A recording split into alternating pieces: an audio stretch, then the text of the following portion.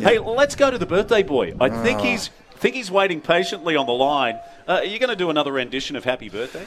Happy birthday to you. Happy birthday to you. Happy birthday. Is that Singing badly off key, but TC, happy birthday. Guys, you're a month late. I don't know where it's come from. And I tell you what, you get to my age, you don't want to be having two in a year. The NRL finals underway. Panthers one game away from the GF. And what was your analysis of last night, TC? Yeah, I think it's a masterclass from Cleary, wasn't it? You know, he, after 5 weeks out of the game, he certainly come back all guns a-blazing. Probably didn't reach, you know, the heights we expected, or I was a little disappointed in some aspects of it. I thought Parramatta were quite poor, actually. Their good ball attack was just terrible. So they got a long week ahead of them, you know, and it won't get any easier for them, whether they either play, you know, the Raiders or the Storm. But yeah, no, good on the Panthers. They showed why they were minor premiers, and as we've said all year, you know, it's going to take a good one to beat them. It's a real test now for Brad Arthur and his team to turn this around. But, you know, ultimately when you look at it, you know, they only had to win. They've got to win 3 games in a row, Parramatta. It was either going to be last night and then the preliminary final, grand final, or now it's going to be cutthroat over the next 3 weeks. The biggest test now is how they turn it around. And what do you suggest, Clarke? What's he got to do, Brad Arthur, to get his team up? Because they come into this game with some really good form, but just didn't show it last night. No, exactly right, Michael. And huge loss. Mitchell Moses, you know, I hope the kid's okay with his head knocked, but I mean, he'd have to be, you'd think, in extreme doubt next week. Mate, I just thought, like, they were getting out of their yardage, you know, they were going okay. They you know, the big boys were not dominating the middle, but still making good game. And Moses' kicking game, I mean, for probably the first 7 sets was terrific, you know. I thought it was good, but they were just so lateral. You know, they'd get out. There was someone. There was no. You know, I thought Brown was very disappointing, and I thought Gutto, wasn't one of his better ones. Yeah, you know, boys, I was at the Bulldogs presentation night on Wednesday night. Jeremy Marshall-King was Player of the Year, but a lot of people asked me. They said, "Who do you think will win, Steve-O?" And the more I thought about it, I actually don't think there's too many teams in great form at this time of the year. And I said, well, Nathan comes back after 5 weeks, and they get all the boys back that didn't go to Townsville. Mm-hmm. They will be cherry ripe. I thought last night might have been their biggest test.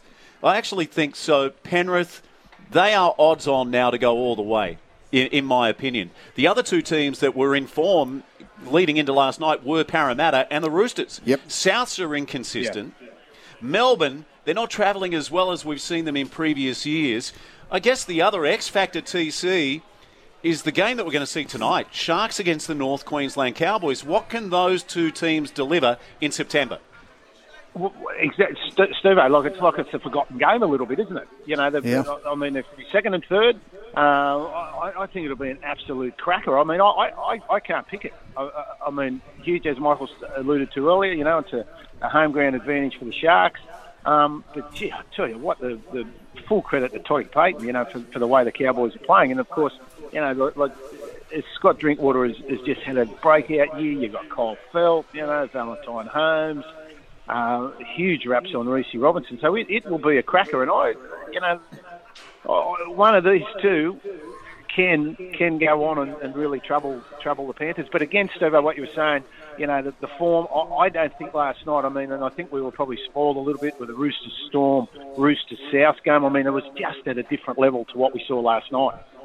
Yeah, I agree, mate. And, you know, you're talking about the Roosters and the Rabbitohs, and that game's tomorrow night. Tomorrow afternoon, wow. Sorry. What a game that'll be. You know, the Roosters were so dominant last week. I don't think the Rabbitohs were on. I don't think they really put a lot of emphasis into, or, you know, again, I'm not here to suggest that they tanked it or anything like that. I just, you know, it'll be a different Rabbitohs side for me tomorrow. But, you know, the Roosters are going in, I think it's 9 in a row or 10 in a row. That's some good form going in. But I'm concerned physically as to where they're at, Clarke. You know, You know, got players that are bashed. Manu is out. The head injuries to Victor Radley. Like, they have just been under the pump, the Roosters, but they still keep winning. Yeah, exactly right. The physicality's got me concerned, and there's a couple of big ins though for them. With Sawali coming back, and of course, you're hoping that Jared plays, and but it is again exactly what you said then. Exactly what you said then, mate. The physicality, have they got that in them for the next month? That's going to be their biggest test. It really is. Biggest test. And I don't know whether they have got the ability, whoever they're obviously going to take on Panthers if they go through either of these two sides. So, yeah, massive test for them. Massive test. Hey, TC, I just want to get your thoughts. I know you weren't there last week. You were enjoying Father's Day with your family. But Toukley have got the job done. Jake Fitzpatrick coming on our show later on today. What a story it is, TC. 55 years they've been in the comp. They've had to battle against clubs like Wyong, who are a juggernaut, the Entrance Tigers, Woy Woy Roosters, the Erina Eagles, who they played last week. Clubs that have got big backing and big budgets and star players. This year they didn't even have a home. They were nomads.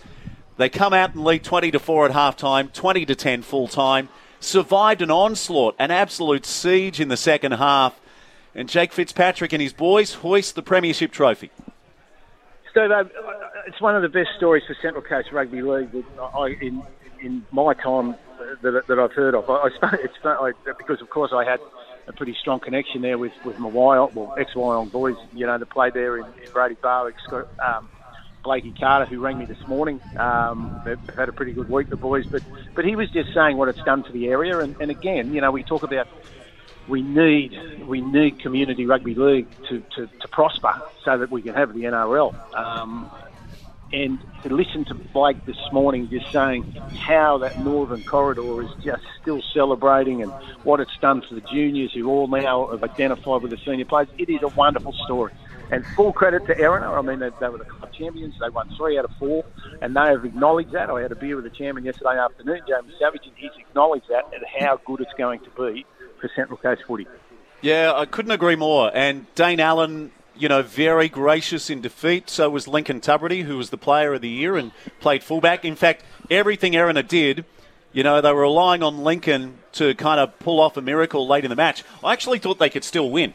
When they got back to 20 points to 10, there was a forward pass and I think there was a try disallowed because the player didn't ground the footy or he might have gone into touch. But I thought if they get back to 20 points to 16, they can go on and win 22-20. Yep. It was one of the best days at local footy I've ever been to. And a massive crowd, Steve. Oh, a huge crowd. Yeah. And, but to see, it was almost like when Buddy Franklin kicked his 1,000th goal.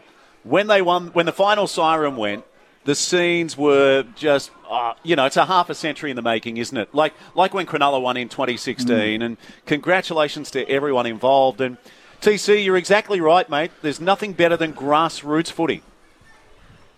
No, exactly, Steve. It doesn't matter what code it is, and to see that crowd, your story on TV, and of course you were texting me during the game, and just to have that interest again, instead of, and I did credit to Wyong and the entrance, but it was about time that there was someone else in the big dance, and full credit to both clubs for what they bought, last Sunday. Yeah. TC, can you just clear this up so it's not your birthday? No, it's not my birthday. No, as I said, you're a fun bloke. So I don't know where the great man Gary Metzros, who's now sailing around Croatia. I did wake up to a happy birthday note from Gaz. So there's no, he might be on the red wine over there on that yacht he's on. Yeah, every day we celebrate TC's birthday. Good on you, mate. Thanks so much for joining us. We look forward to catching up in person sometime soon. And enjoy your weekend. Yeah, good on you, boys. Thanks for having me.